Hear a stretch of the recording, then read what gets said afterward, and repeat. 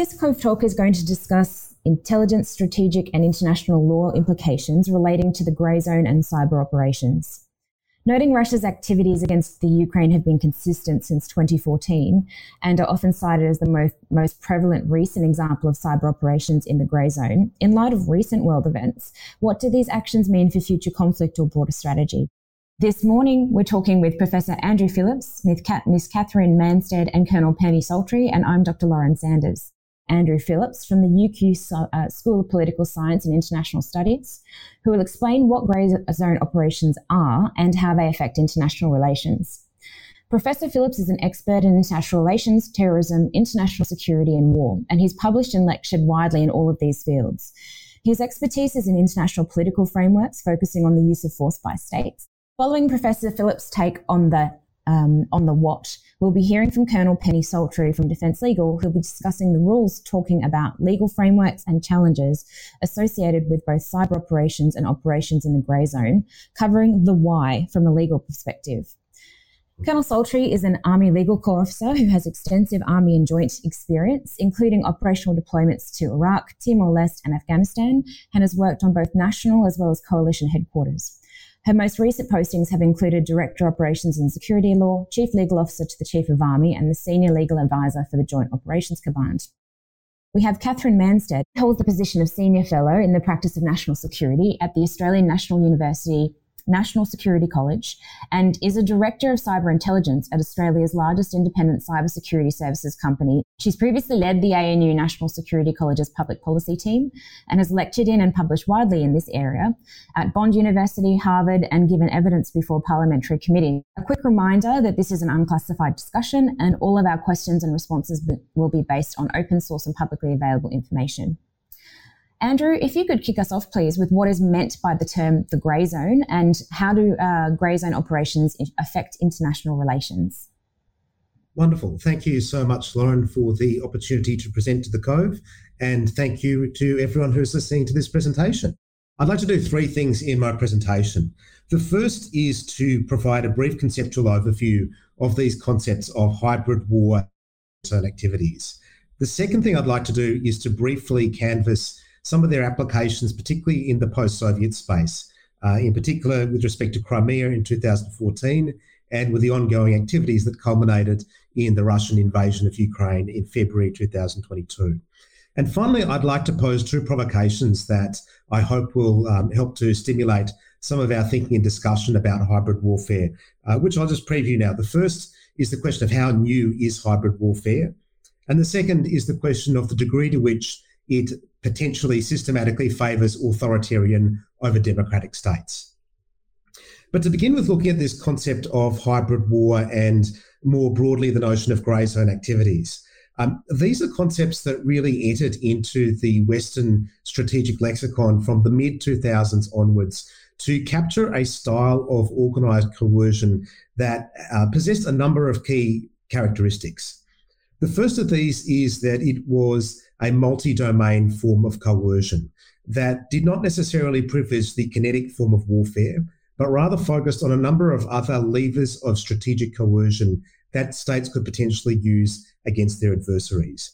These included, for example, the systematic use of information warfare in order to destabilise the unity of a target state and to undermine its ability to resist subsequent efforts at armed coercion. The use of cyber warfare as a means of not only destruction, but in particular disruption, destabilising the viability of critical infrastructure and weakening a target, again, both as a source of chronic instability and also in the immediate prelude to a kinetic attack. And also a range of other expedients that in particular we see Vladimir Putin's Russia has been extremely deft in exploiting. Among these, for example, the use of targeted propaganda and information warfare to mobilise so-called fifth elements, that is, diaspora constituencies that could be used to support a targeted attack on a home state. The key elements, though, in terms of thinking about hybrid warfare and Greyzone activities more generally, and the way that I'll distinguish it, what you'll see in the literature is that these terms are often used interchangeably. My understanding is that Greyzone activities are something that states can do on a day-to-day basis. This is a chronic form of malevolent assault that operates below the threshold of armed conflict. That is, it typically operates below the level at which it would warrant and justify a state retaliating in a kinetic fashion, and sometimes even operating below the detection threshold as well. But it is a set of targeted efforts that are used in order to chip away at the will and capacity of an adversary to resist coercion. Conversely, hybrid war, and again, the distinction that I am making is a temporal distinction that many would potentially challenge. But my argument would be that Greyzone activities are part of the chronic destabilisation and bullying that a state can undertake in order to soften an adversary. They're multi-domain and they're typically engaged in as a means of, if you like, a shaping operation. Conversely, hybrid war, my understanding of hybrid war is that this is really when the rubber hits the road, where you're still operating at a multi-domain level, you're still using information operations, you're still using cyber in order to destabilise critical infrastructure, you're still potentially using plausibly deniable proxies in a low-level subconventional kinetic capacity, but you're doing so in the prelude and in the lead-up to a kinetic assault. So in this sense, hybrid warfare is really at the sharp end of Greyzone activities. And once you're in the hybrid warfare space, you're getting above the level of the detection threshold and you're getting to a position, as we saw in February and March of 2014, where limited kinetic efforts did see Russia successfully annex the Crimean Peninsula. So that is by way of definition. And the reason that I have been annoyingly ambiguous, as academics want to do, is because this remains a subject of deep dispute and contestation within the literature, whether we even need a distinction between Greyzone and hybrid activity, what range of activities it potentially encompasses. But what I would suggest is that we're looking again at multi-domain forms of coercion that fall below the threshold of armed conflict. And I approach this through a very Clausewitzian lens and are intended specifically to chip away at the will of an adversary to resist the hybrid war actors' target demands. So moving on to where we have seen this in action. And if we look at the way in which the discussion on hybrid war has evolved, what is notable is that it is very much focused on the post-Soviet space. There is an interesting niche literature that is now looking at the way in which China is using Greyzone activities in order to expand its sphere of influence in literal East Asia. And I'm happy to speak to that in Q&A. But a large part of the discussion is focused very much on the activities of the Russian Federation. And what's notable when we see the language of hybrid war is that this was really, this really acquired a degree of traction when the head of the general staff, and now the head of the general staff in Russia, Gerasimov, coined what has been erroneously described as the Gerasimov doctrine, as, if you like, a blueprint for coercion. And essentially, the argument went here that this is a situation in which you are able to coerce a target state through a staged process of serial and cumulative aggression, operating only above the level of kinetic conflict, right at the very apex, right at the very end of this sequence of events. So if you'll imagine the analogy here would be, if you like, that kind of classic story of boiling a frog, that you've got a targeted state, and the idea behind this is to use a series of acts of provocation, so targeted information operations to mobilise local domestic constituencies that might be sensitive to your message, to engage in a variety of activities targeting critical infrastructure at various periods of time to create a sense of chaos and dysfunctionality that will undermine the local political authority, to eventually infiltrate forces potentially associated with organised crime elements, but often simply, in the case of Crimea in 2014, the Little Green Men actually were Spetsnaz Russian forces that were operating without wearing conventional uniform, that were able to go in there and create a degree of instability on the ground in order to secure their outcome. So what's notable with the Gerasimov doctrine is that this was actually an idea that Gerasimov was looking at what the West had done with the colour revolutions in the post-Soviet space. and said, well, the West has actually been engaging in a form of hybrid grey area coercion designed to chip away at the authority of Russia in its post-Soviet clients, and to do so in order to expand Western influence. So as much as we often see this as being the product of Vladimir Putin or Gerasimov, the Russian masterminds coming up with this as a novel form of conflict, in fact, they were actually in their own minds seeking to riff off what they saw as a new form of Western aggression below the level of armed conflict in order to secure and advance their objectives. That may be kind of the interesting backstory in terms of how we get to hybrid war and grey area activities. But what's notable is that we've seen very ambiguous evidence of their effects in Ukraine, Crimea, from the period 2014 to 2022.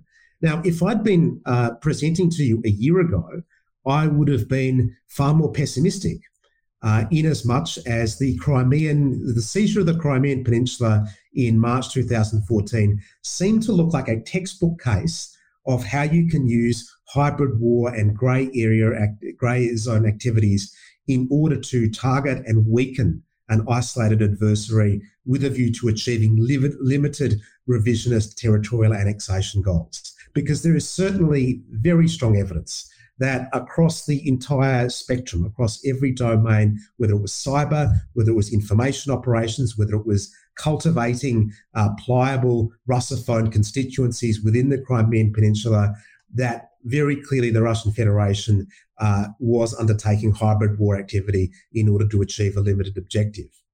However, I'll revisit one of the central concepts that I've introduced about hybrid war and grey zone activities. If we look at this through a Clausewitzian lens, yes, it's operating across multiple domains, but it is essentially focused on the view of chipping away at the resolve and coherence and unity of effort of an adversary in order to make them more susceptible to coercion. So what we saw in the period from 2014 to 2022, both in the frozen conflict in the Donbass region, but also more generally in Russia's orientation towards Ukraine, was a systematic effort to continue to apply grey zone activities as a means of chipping away and undermining the sovereignty and authority and capacity to resist of the Ukrainian government. So when Vladimir Putin in February 2022 announced his special operation in Ukraine, this was seen very much as intending to be a capstone and replication of the successful hybrid war campaign that had seen Crimea conquered almost without a shot being fired back in 2014.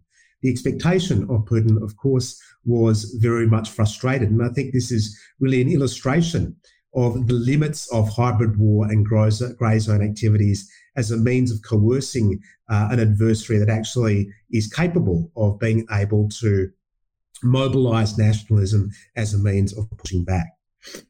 So what I've tried to do there is just very briefly touch upon two illustrations to suggest that grey zone activities in hybrid war are undeniably important and integral aspects of contemporary strategic competition, but we shouldn't necessarily see them as being either overly novel or as necessarily being a silver bullet that necessarily favours an adversary that has more permissive rules of engagement than liberal democracies. So what I'd like to do in my remaining 3 minutes is just to really touch upon those provocations that I foreshadowed initially. The first of those is the question of how new is hybrid war and how new are grey zone activities. Because what I'd like to suggest is that if we're thinking about the idea of engaging in multi-domain coercion at a level that is short of war but is intended to weaken an adversary as a prelude to a kinetic attack, there is ample evidence that this has in fact been a part particularly of imperial statecraft for centuries. There is very strong evidence. I mean, if we look again, taking Russia as an example, Russia first annexed Crimea as part of a wide-ranging expansion back in 1783, and it involved the initial cultivation of proxies, the use of targeted propaganda to mobilise and weaken the resolve of the adversary khanates that they were expanding against. So what has really changed and what has been distinctive, and here I defer to my fellow panellists here in terms of the revolutionary character of the shifts that this has inaugurated. But what's really changed is the emergence of cyber as a distinct domain with no historical precedence, as a new vehicle through which hybrid war and grey area activities can be undertaken. And I will concede from the outset that my two fellow panellists have much greater expertise on this. But if you were to make a case that hybrid war and grey zone activities have become much more revolutionary in their significance, then cyber would be the place to look. The second thing that I would just want to lead into is just as a provocation to get you thinking, but hopefully to also nourish discussion on the panel itself, is the degree to which hybrid war and grey zone activities potentially favour authoritarian states. There is no doubt that China or Russia, because they are authoritarian states, they have more permissive rules of engagement. They are able to engage in sustained offensive cyber and information operations in a way that is not something that would be easily squareable with democratic states.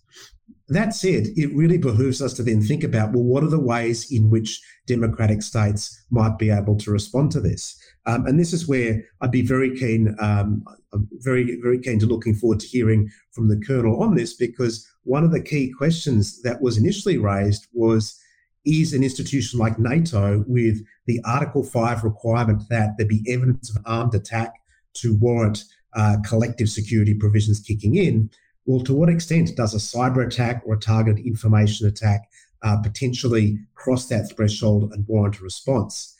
My intuition, particularly looking at Russia's failures in Ukraine at the moment, is that hybrid war isn't the silver bullet that necessarily always favours an adversary authoritarian state, but authoritarian states do nevertheless have a certain degree of permissiveness in their degree to resort to these strategies that does place very important imperatives on the West to seek to adapt our legal and military capabilities in order to respond accordingly. And on that note, thank you very much for listening, and I defer now to my fellow panellists. Thank you. Really great narrative there, Andrew. Thank you very much. And if you think that academics are challenging, then you should try being a lawyer in an ops room in the middle of a war fight. Anyway, thank you, everyone. Thank you to Lauren, and thank you also to the listeners to dialing in today. And hopefully what you'll walk away from my segment of the panel discussion is a little bit better understanding of the legal framework that applies to the conduct of grey zone activities, and particularly cyber operations. So my assessment is that the legal framework is probably one of the single biggest challenges for the ADF when thinking about grey zone activities. And let me explain why, using a pyramid of the 3 layers of interaction between states, which some of you in the audience may already be familiar with. So I'll describe that first. At the base is the largest layer, and that is cooperation, where states work willingly together to achieve usually outcomes that are mutually beneficial to their national interests. The next layer, which is smaller than that of cooperation, is that of competition, where states compete against each other to achieve outcomes favourable to their national interests, the outcome of which may be detrimental to another state or states. And then finally, it's not unusual for relations between states to dip between these 2 layers. They may be cooperating in total, they may be cooperating in some areas and competing in others, and then they may be in a complete competition relationship.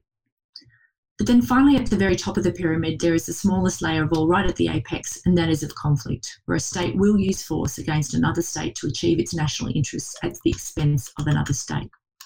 And understandably, there's a very hard line between competition, the competition layer, and the apex at the top of conflict.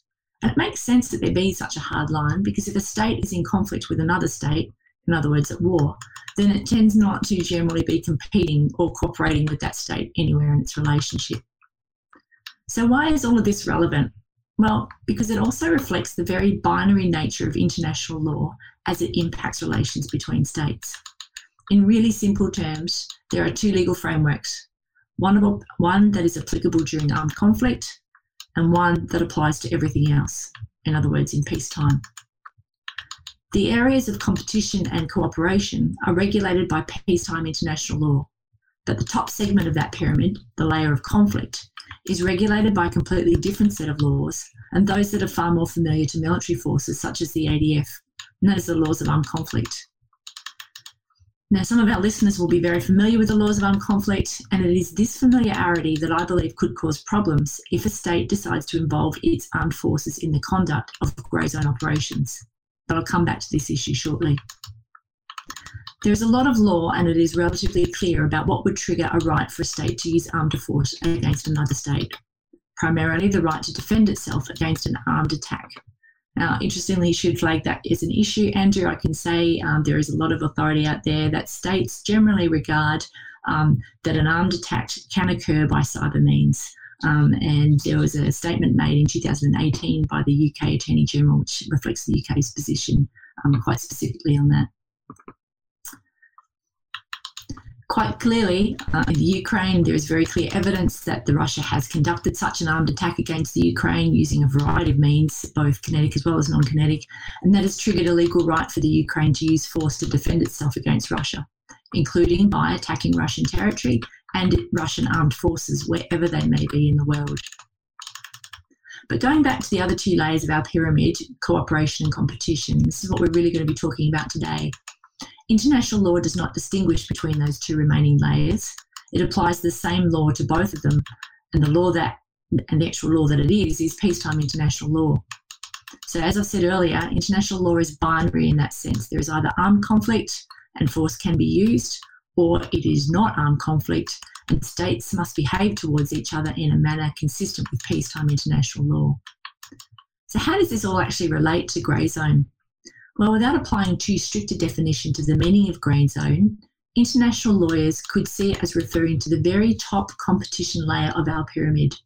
Those activities that don't cross over that very clear legal threshold to trigger a conflict, but could be considered to nudge right up against that threshold and potentially even test it. And this is where it gets very challenging, as Andrew has already flagged, for states such as Western liberal democracies who abide by and promote a rules-based international order. Because unlike the conflict zone, where there is a lot of rules or laws that make it very clear what is lawful and by default what is unlawful, this is not the case for peacetime international law, where the law is far less clear and it is less certain what is lawful and what is unlawful. So let's talk briefly about some of the key prohibitions that we know exist in peacetime international law that are most relevant to Greyzone activities. And I'll keep this in very general terms, noting that most of our audience are not international lawyers, and thank God for that. There's enough of us out there. The first prohibition that I'll touch on is the prohibition against the threat or use of force against the territorial integrity or political independence of any state. What does this mean in practice? Well, we had a great example in the lead up to the Russian invasion where military coercion was used by Russia in the form of posturing its military forces along the Russian and Belarusian border with the Ukraine prior to its invasion of Ukraine. That was done largely as an attempt to intimidate or coerce the Ukraine. The second prohibition that I'll touch on is actions that would, a prohibition against taking actions that would result in the violation of fundamental rules of international law. Things like, for example, conduct of genocide or apartheid, torture, conduct of aggressive war or racial discrimination. So an example of an action that would breach this prohibition would be state-sponsored online information operations or cyber operations, which sought to incite a right-wing extremist group in another state to conduct physical attacks against, for example, Middle Eastern immigrants in that state. In other words, inciting racial violence. That would likely be a prohibited intervention into that particular state under international law. And the final prohibition or key prohibition that I'd like to touch on, and I'll go into this one in a little bit more detail because it's an emerging area of law and I think we're going to see a whole lot more discussion on this in future years. And that's a prohibition against intervening in matters essentially within the domestic jurisdiction of other states. It's complicated because aside from the words that I've just described, there's not yet a whole lot of legal understanding on what this actually means in practice. Even the phrase intervention is not yet clearly defined in law. So what do we know about this prohibition? We know that a prohibited intervention can be direct or indirect, for example, funding terrorism or opposition groups to depose a government. We know that the prohibition primarily protects institutions of state, so the legislature, the executive government and the judiciary, and it does not protect non-government organisations such as private corporations. But we're yet to understand how far this prohibition, or the flip side of it, the protection under this prohibition, will extend. As I've said, this is very much an emerging area of law, and I can say that quite confidently because over the past weekend here in Australia, the United Kingdom Attorney General made an unusual speech which explained how the UK government is interpreting this problem. Now, I say it's unusual because international law is largely formed by state practice, what states do, and particularly from Western liberal democracies, they've not been in the habit, shall I say, of speaking publicly about what their positions are as a matter of law. And that's particularly the case with cyber operations. I've already mentioned in 2018, the UK sort of broke the tradition with its first announcement. Well, it did the same again last weekend. And whilst the UK Attorney General's speech did not say so expressly, I personally believe that her statement was a direct result of Russia's ongoing Greyzone activities. What the Attorney General did say quite clearly is that she recognised that she cannot begin to call out unlawful behaviour of other states unless the UK goes on the record as saying what it does regard as lawful. And that is exactly what they've done. So let me give you some examples that the UK believes would constitute a prohibited intervention by intervening in its domestic jurisdiction. And interestingly, all of the examples relate to cyber operations. So one of the first examples they gave was covert cyber operations to restrict or prevent the provision of essential medical services or essential energy supplies. For example, the disruption of ambulance dispatch communication systems, causing hospital computer systems to cease functioning, or preventing the supply of power to housing, healthcare, education, and banking facilities. How interesting when we compare that statement against the actions that are publicly alleged against Russia in the Ukraine and also the Crimea. The UK goes on, and this is a big step forward in the area of law. The UK has also said that it believes that a covert cyber operation by a foreign state that coercively interferes with its freedom to manage its domestic economy or to ensure the provision of domestic financial services crucial to the state's financial system would also be a prohibited intervention. Examples that they provide include disruption of networks controlling revenue raising or taxation, or disruptions of systems that support lending, saving and insurance. In other words, banking and insurance industries.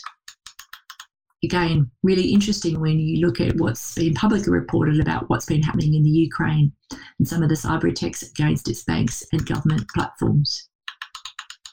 The last area that the UK Attorney General touched on in her speech, and this was a more established understanding in the realm of international law, and that is the prohibition against, it's still prohibited intervention, but in democratic processes. So a covert cyber operation by a foreign state which coercively interferes with an otherwise free and fair electoral process would also constitute a prohibited intervention. And just to step away from the Ukraine at the moment, I'd like you to think all about this point in the context of the 2016 US presidential election. If it could ever be proven that Russia had somehow influenced US voters using cyber means, then it was quite likely that it would be considered a prohibited intervention in the domestic affairs of the US by Russia. But as with all things international, it's one thing to be considered to have broken a law, but it's entirely another thing to take action to either enforce the law or to punish a breach. And in peacetime, remembering there are very clear limits on the circumstances in which a state can use force against another state, the repercussions if a state is found to have committed a prohibited intervention, in other words, to have breached international peacetime law, they're very relatively limited repercussions can be taken. So I'll keep that really simple, and there's three of them: reparation, retorsion, and countermeasures. Reparation is pretty much, as the word means, it's compensation in some form for the wrong that occurred. Retorsion refers to unfriendly but still lawful acts by the aggrieved state against the wrongdoer state. For example, the imposition of trade embargoes, the withdrawal or limitations upon diplomatic relations, or the withdrawal of otherwise voluntary aid programs between countries. But it's the last action which is potentially the most serious one, and that's countermeasures. And they may be taken by a victim state against another state to stop a prohibited intervention that is ongoing. Now, the law sets out some pretty significant limitations surrounding the use of countermeasures. They cannot involve the use of force. They must not breach any fundamental aspects of peacetime international law. And any countermeasures taken must be proportionate to the wrongful act conducted. So that's the criteria. That's the really limited options that are open to states who believe that they have been the victim of a prohibited intervention that they could take within the international legal framework. But of course, before any of those actions can be taken, the internationally wrongful act or prohibited intervention must be attributable to a state under international law. And again, keeping it simple. Simple is good, right? I'm certainly simple. In order to meet the international legal threshold of attribution, the prohibited intervention must be the result of conduct of either the government of that state, an exercise of governmental authority on behalf of that state, or a person or group of persons acting on the instructions or under the direction and control of that state. And that last one is really interesting in the context of, again, public reports that Russia frequently uses organised criminal gangs to undertake some of its Greyzone cyber operations, presumably to try and introduce an element of plausible deniability as to its involvement. But again, if another state could show that those groups were acting under the direction or control of the Russian government, then that kind of makes it a moot point. So that's basically a very long way of saying three key things. Firstly, Greyzone activities are regulated by peacetime international law. Secondly, there is a lot of uncertainty as to what states can and cannot do under peacetime international law. And then finally, even if a state believes the state has international law, in order to take any limited permitted responses against the aggressor state, the victim state must first be able to attribute the breach to the aggressor state. But let me go back now to a point that I made earlier about this different legal framework being challenged for armed forces if they are involved in conducting activities against another state in the Greyzone. Part of that challenge arises from the fact that conducting actions against other states under peacetime international law is relatively new for armed forces. The ADF, for example, is very well versed in what its members can and cannot do during armed conflict. And it is also very well trained in what we can and cannot do in peacetime under Australian law. But we have a very limited understanding of what we can and cannot do under peacetime international law. And this lack of understanding could be very problematic if an armed force, such as the ADF, were tasked to start conducting operations in this Greyzone. So being a military operational lawyer, let me give you a more specific example. Over the past few decades, the ADF has really refined its targeting processes for both kinetic and non-kinetic effects generated during warfighting. We're pretty good at it, right? But those same processes would be completely challenged if we were tasked to adapt them to generating non-lethal effects under a peacetime international framework. Terms that many in the audience will be very familiar with, such as combatants and non-combatants, protected objects, proportionality assessments, and even dual-use targets, are all terms that are directly derived from the laws of armed conflict. They apply to that very peak of the pyramid, armed conflict. They are suddenly meaningless when we start to talk about taking military activities in the remainder of the pyramid, which is peacetime international law. New frameworks and decision-making processes will need to be developed to ensure that whatever activities might be proposed remained lawful in the sense that they did not cross that very hard threshold between the two layers, conflict and competition. Armed attack is the more precise way of describing it, against a victim state, nor constitute a prohibited intervention, such as those examples I spoke of earlier. Which brings me to the last point that I really want to make, and it relates to the evolution of international law in this area. And a key thing for us all to bear in mind, and it's the principle of reciprocity. States need to accept that if they consider what they are doing by way of Greyzone activities to be lawful, then they should also remember that it will be just as lawful for other states to do right back to them. I look forward to your questions.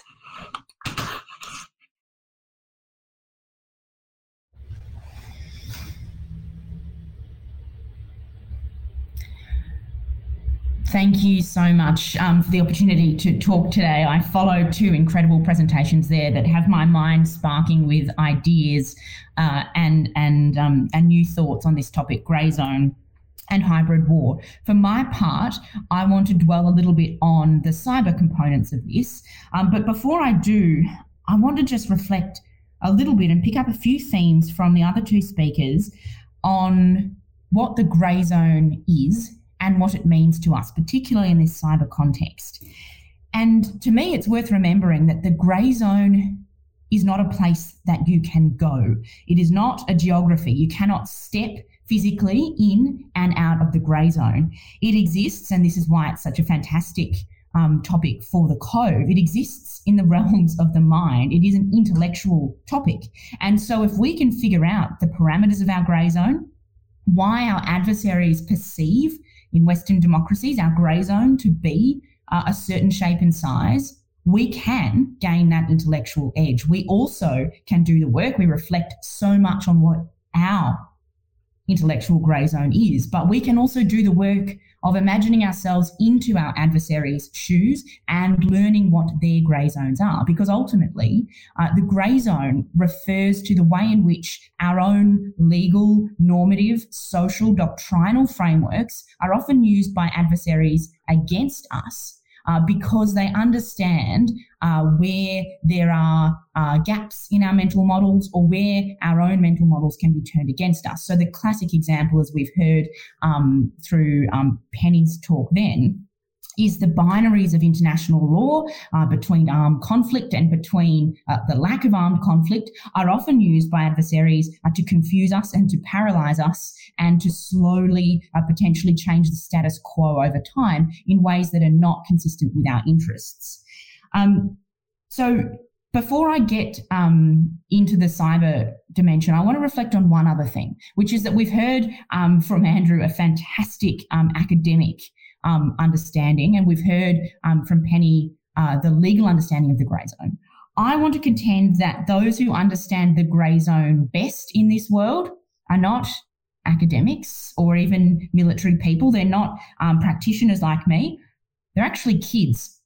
I think there is no better person or set of people who exploit intellectual grey zones more than children. And let me give you this example. I'm going to quote here from Tom Schelling, who is one of the great strategic minds of the 20th century in the US. And he gives this example of a child, and I think this child is absolutely owning the grey zone. Let me read this quote to you from Tom Schelling. He says, "Tell a child not to go in the water, and he'll sit on the bank and submerge his bare feet. He's not yet in the water. Acquiesce and he'll stand up. No more of him is in the water than before. He'll think it over and he'll start wading, not going any deeper. He'll take a moment to decide whether this is any different, and he'll go a little deeper, arguing that since he goes back and forth from deep to shallow, it all averages out. Pretty soon, we, the parents, are calling on him not to swim out of sight, wondering whatever happened to all of our discipline." So children know how to exploit those grey zones, those gaps in our system of discipline and punishment to change the status quo over time. Now, what does this mean for cyber? And I said I wanted to think about the way in which grey zone manifests for cyber, and I want to do that in 4 ways, 4 characteristics of grey zone operations and how it plays out in cyberspace. And these are those 4 characteristics. 1, in grey zone operations, and particularly grey zone cyber operations, we deal with issues where that are below the threshold for a legal response. So that's the first one, below thresholds. Second characteristic, often cyber actions in the grey zone are deniable. It's hard to pin them to a particular actor or author. Third, they're often integrated. They use multiple elements of power at the same time to achieve their effect.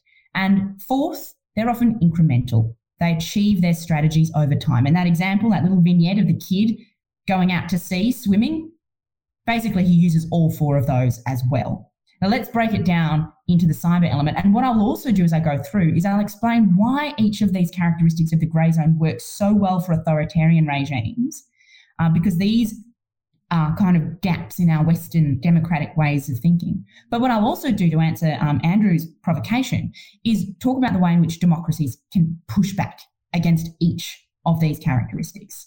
So let's start out with below the threshold. And this is kind of the most obvious one. We've mentioned it a lot. If I asked you, when did Russia invade Ukraine? The textbook answer might be 24th of February this year. And yes, we know that in the realms of cyber, a cyber activity that reaches the threshold of an armed attack is the same as a kinetic activity that reaches the threshold of armed attack. But actors often use cyber to go just before that threshold of armed attack. So I said, when did the invasion of Ukraine begin? We say the 24th of February, 2022. But I would counter to you, well, let's wind this back to 2014. So in 2014, a cyber attack occurred in Ukraine by Russia against the presidential election, against the very essence of democracy in Ukraine. Vote tallying was disrupted and delayed, and there was a plot that was frustrated at the last minute, but a plot nonetheless, to display the wrong leader as having won that election. Imagine if on the weekend in Australia, we suddenly saw on all of our televisions, on the ABC and Channel 9, wherever you were watching the election, a far-right candidate being touted as the winner instead of the actual now Prime Minister of Australia, Anthony Albanese. That was 2014. 2015, a power grid was attacked with cyber means in Ukraine. It was an outage and also a attack at the same time, a DDoS attack that against the call centres of the power companies to prevent citizens from getting information about why they suddenly didn't have power. That's pretty dramatic. It strikes again at the heart of society and of an economy. The next year, another power grid attack, right? Left Kiev without power for a couple of hours.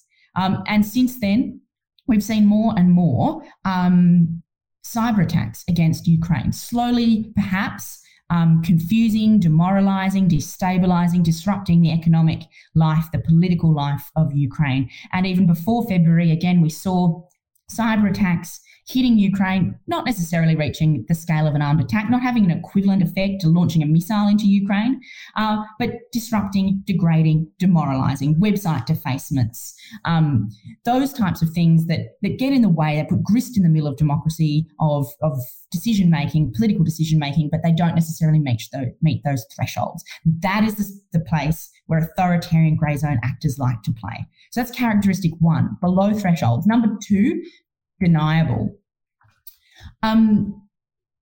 We often see and we often hear when we talk about cyber operations that there will be claims made that cyber, it happens out there in the ether, it's impossible to attribute because it's happening via computer means, it's not happening in a real way. In the words of one former NSA director, a missile comes with a return to sender address stamped on it, a cyber attack doesn't.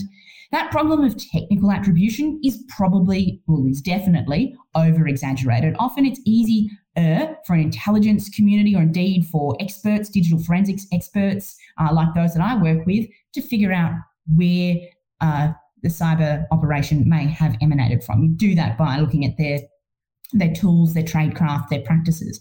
But what's really hard is two things. One is figuring out the command and control. Who ordered it? Because often, and this is the characteristic of a lot of authoritarian regimes doing cyber operations, often there is a really interesting blend between military and intelligence officials and criminals and other proxies. And that's used to cloud who authorized it, who did it. There's a very cozy relationship, for instance, in Russia, between Russian organized crime, Russian cybercrime, and the Russian state itself.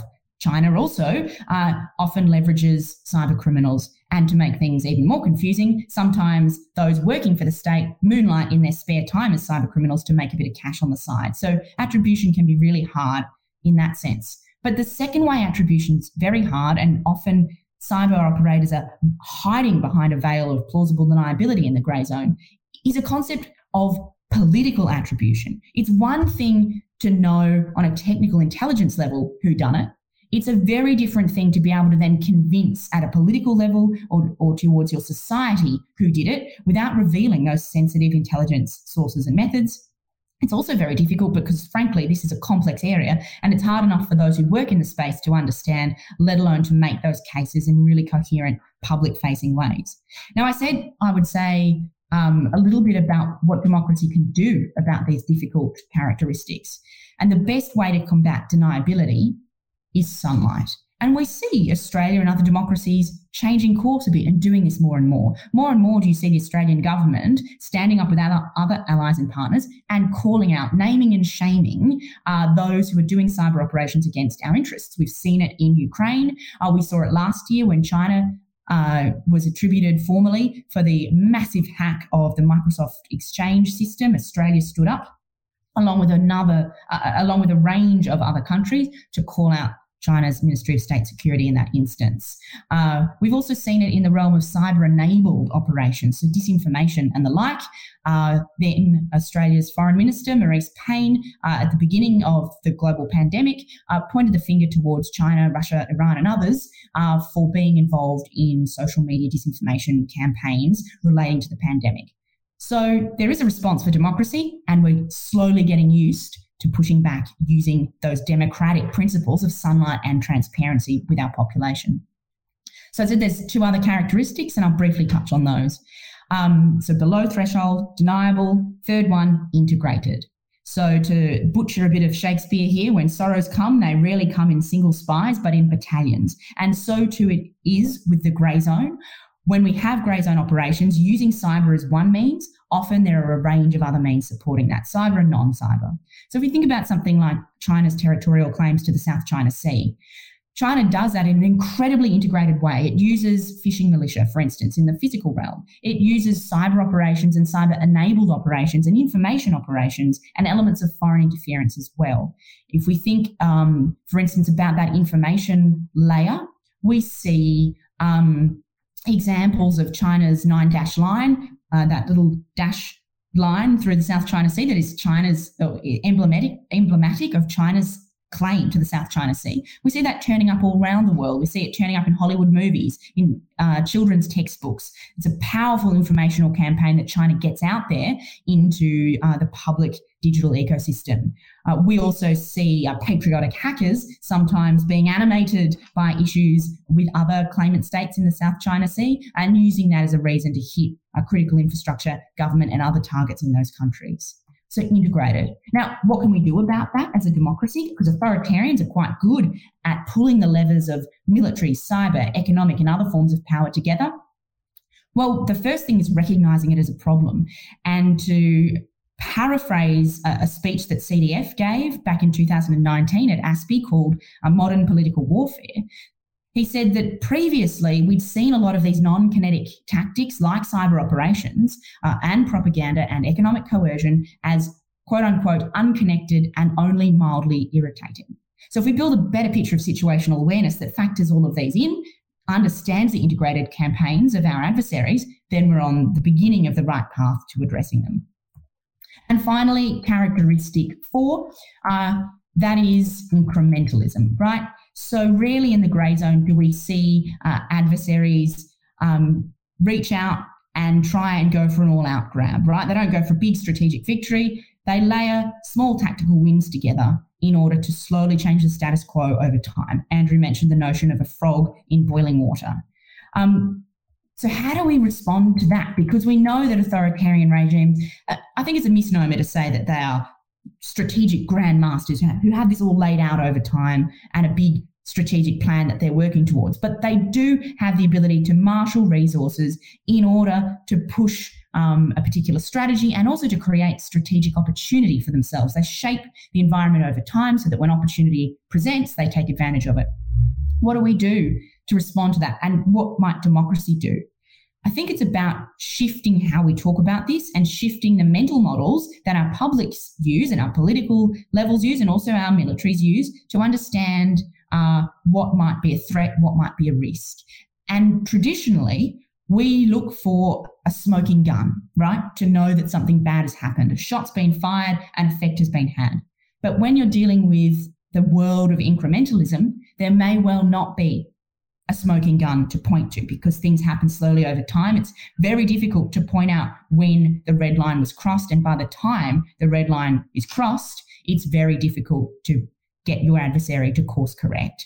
So we need to change the way we think about risk and threat, and we need to look more towards understanding contingent and future risks and threats and explaining that and motivating that to those within our communities, whether that's a military community, a national security community, and those without it who have some interest and some ability to shape it, politicians, the public at large. Finally, let me just reflect then on what all of this means. So we see the Greyzone being an area of contest and competition. We see it being very intractable for democracies to deal with, and we see that authoritarians have a natural advantage. But I want to just come back to something that I said at the beginning, that those 4 characteristics of our Greyzone are characteristics that we created for very good reasons. They reflect features of our rules-based order. They reflect the international law system that we have created. They are not inevitable. They are not immutable. We can change and adapt to them. And critically, we can also find where the grey zones exist in the minds of our adversaries. We should, to echo back to something that Andrew said, in some sense look to live up to the promise that was in the Gerasimov Doctrine, which of course was talking about the way in which Russia perceived the West to be masters of the grey zone. We can and should live up to that. It doesn't mean that we need to do the type of tactics that authoritarian adversaries do. We shouldn't use cyber operations against civilian targets. Disinformation is something that doesn't coexist easily with democracy, but there will be other things that we can do, both to defend our grey zone and to find and exploit others. So I'll leave it there, and I'm really looking forward to the questions. Fantastic. Thank you so much for those comments. I think they really helpfully framed the issues relevant to cyberspace and grey zone and how they interact. We've been receiving texts with questions from across the Army and the Defence Force more broadly from those watching online. And the first question I'd like to pose to all 3 of you, even though it has a bit of a legal flavour to it, is talking about what you were mentioning, Katherine, in terms of characterisation of that red line. So the question is, it seems likely that given the relatively low threshold of violence between states to amount to an armed conflict, that there will be grey zone activities that are regulated by the laws of armed conflict, but both states involved might want to characterise or not characterise the activities as triggering an armed conflict. So effectively, grey zone operations are conducted in a context where technically we could be in armed conflict, but states may choose not to officially recognise this. So what challenges does this potential misalignment of state characterisation and legal characterisation pose? But also, I think from a political perspective, if you could all touch on that question for me. And I might start with Andrew and then Penny and then through to Katherine. Thanks. Terrific. It's a wonderful question, and I will defer to my colleagues on some of the more technical aspects of it. The one thing that I will say is that the shared incentive that adversaries might have in preventing a conflict from escalating is one that's actually has fairly strong historical foundations. And I mean, to give an illustration of this, during the Korean conflict, it was well known, for example, that there were Soviet pilots that were active against the United States and its allies in that conflict. And there was a very clear decision to say, okay, well, we're actually not going to make that level of covert intervention public knowledge. So I think the shared interest that adversaries might have in preventing increasing grey zone activities from reaching a threshold that would demand a greater escalation, I think that's something that's not distinctive to the current conflict environment.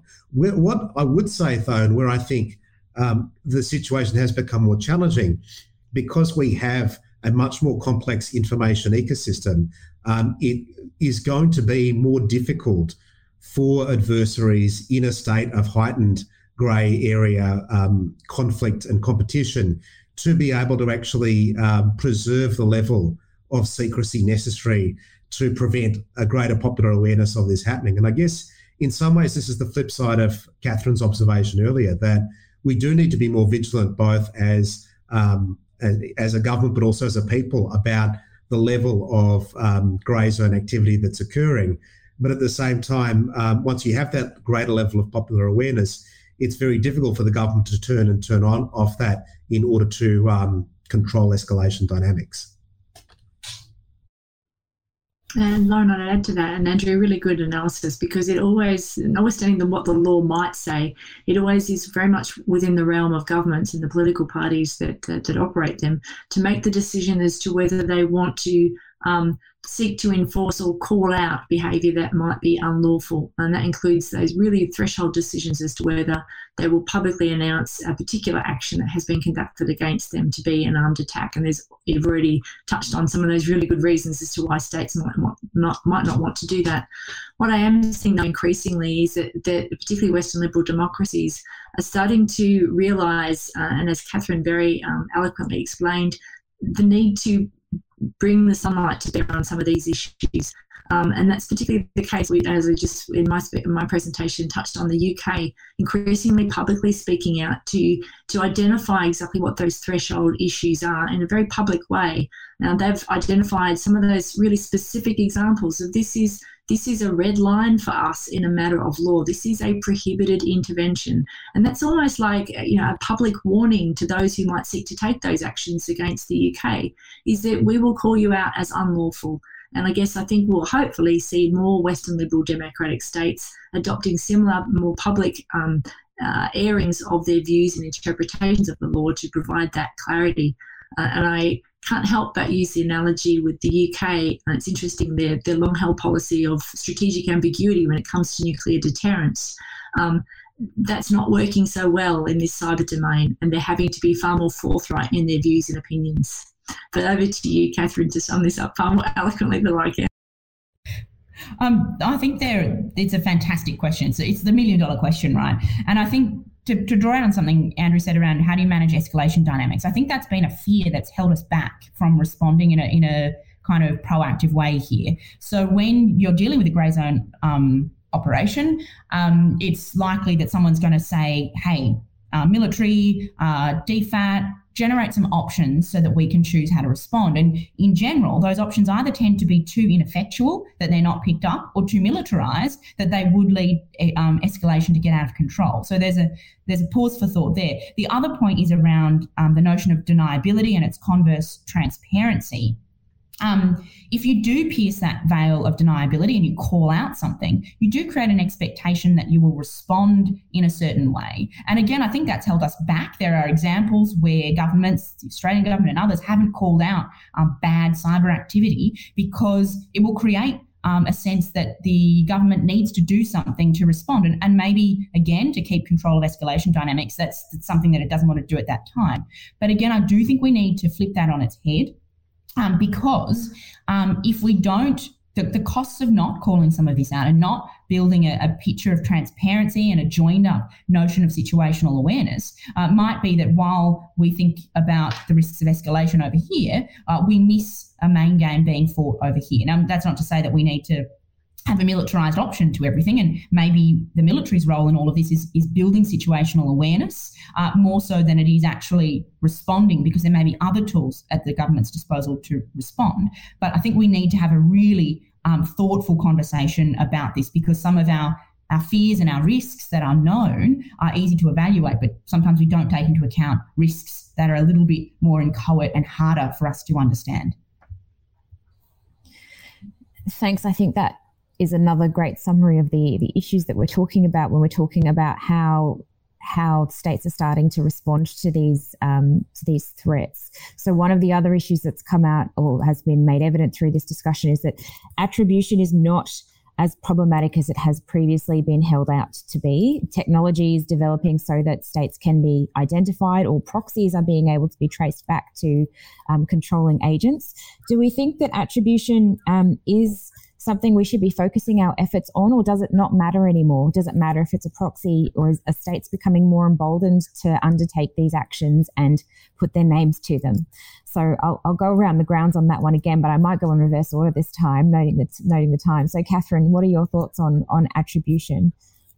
So again, you've come to the worst expert first here. I think I'd be really interested in what Penny has to say on state responsibility and some of the laws around there. From my part, I think when governments in the past, Western democratic governments, have thought about attribution, they've thought about it in terms of deterrence. And so the question is, should I attribute? Because will it change the cost-benefit analysis of my adversary? And often the answer to that is it won't. So if we take the example of some of China and Russia's massive hacking sprees of late, Australia and indeed other countries coming out and calling that out and attributing it to those countries, it's probably unlikely to change the likelihood in the short term of whether or not they engage in them. So that's one way in which people have said, oh, well, let's not attribute. But I would flip it and say that attribution plays a different role that we don't think about sometimes. It may not play into that cost-benefit analysis of the adversary so much, but it actually plays into your conversations with your allies and partners, helping them understand risk and being resilient. And it also plays into the conversations you're having with your own people and with your political leaders as well. And in the cyber domain, which is my area of expertise, that is so important because often what we can do to prevent cyber attacks happening is build resilience at home. Most of those who have control of Australia's critical infrastructure and can do something about protecting it are private sector entities, and they need to understand the risks that they face. So putting a name to a face, being clear about the intent and the capability of our adversaries to do us harm, that actually can help raise that level of national resilience because suddenly you have people prepared for it. So in that way, it deters because it makes the price of attacking harder, even though it doesn't actually in the short term, make the adversary feel chastened and go, oh, okay, we won't do that and not attack you again. Thanks, Katherine. Penny, thoughts on attribution? Yeah, so I want to be really clear that there's really different standards here. There's political attribution, and there other speakers have already touched on those where a government might decide to go public and announce that they are attributing this to insert a particular country. And then there's legal attribution, and the lawyers will generally look for a particular standard of proof before they would be happy to attribute in the legal sense to another country, against an aggressor state, for example. And those kind of boundaries are not really clear. It's another murkier area of international law, but I think we will increasingly see more and more jurisprudence over the next few years that will help to clarify some of those boundaries. We've already seen numbers of examples, and we've touched on those already today, where there has been that political attribution. I think the next step will be countries actually decide to start to exercise their rights under international law and maybe look to take those publicly declared things like countermeasures or retortions. Now, they may well have already been occurring. We don't know because so much that happens in the diplomatic world is done in the shadows and it's not necessarily made public, and often for very good reasons too. But I wonder, as we get closer and closer to sort of bumping really hard up against that hard layer of between conflict and competition, whether we might start to see some more public announcements and the exercise of those lawful powers under international law and publicly declared countermeasures taken. Thanks, Penny. Andrew, your thoughts? Yeah, two terrific answers. So I don't have a huge amount to add, but simply to reinforce a couple of points, particularly Katherine's observation regarding the second-order value of attribution in terms of strengthening the awareness of the nature of the threat. And just to revisit what hybrid war intends to do, its goals are to weaken the unity of a target population and government, to corrode the resolve of a target government and population, and to corrode popular trust in institutions.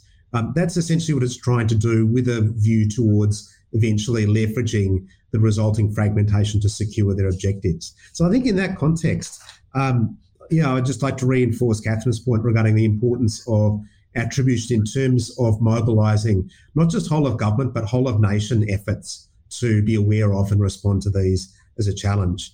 Probably the only other thing that I would add with regards to attribution is that it occurs to me that different regimes have differing levels of command and control. That, for example, you've got an extraordinarily centralised state like North Korea on the one hand versus a state like Iran, which has got a famously Byzantine and polyglot intelligence and security apparatus. And I think potentially one value of being a bit more explicit and public about attribution is to say, well, regardless of the degree of regime coherence, we're just going to hold you to a high standard of accountability regardless. And I think that potentially has some value as well.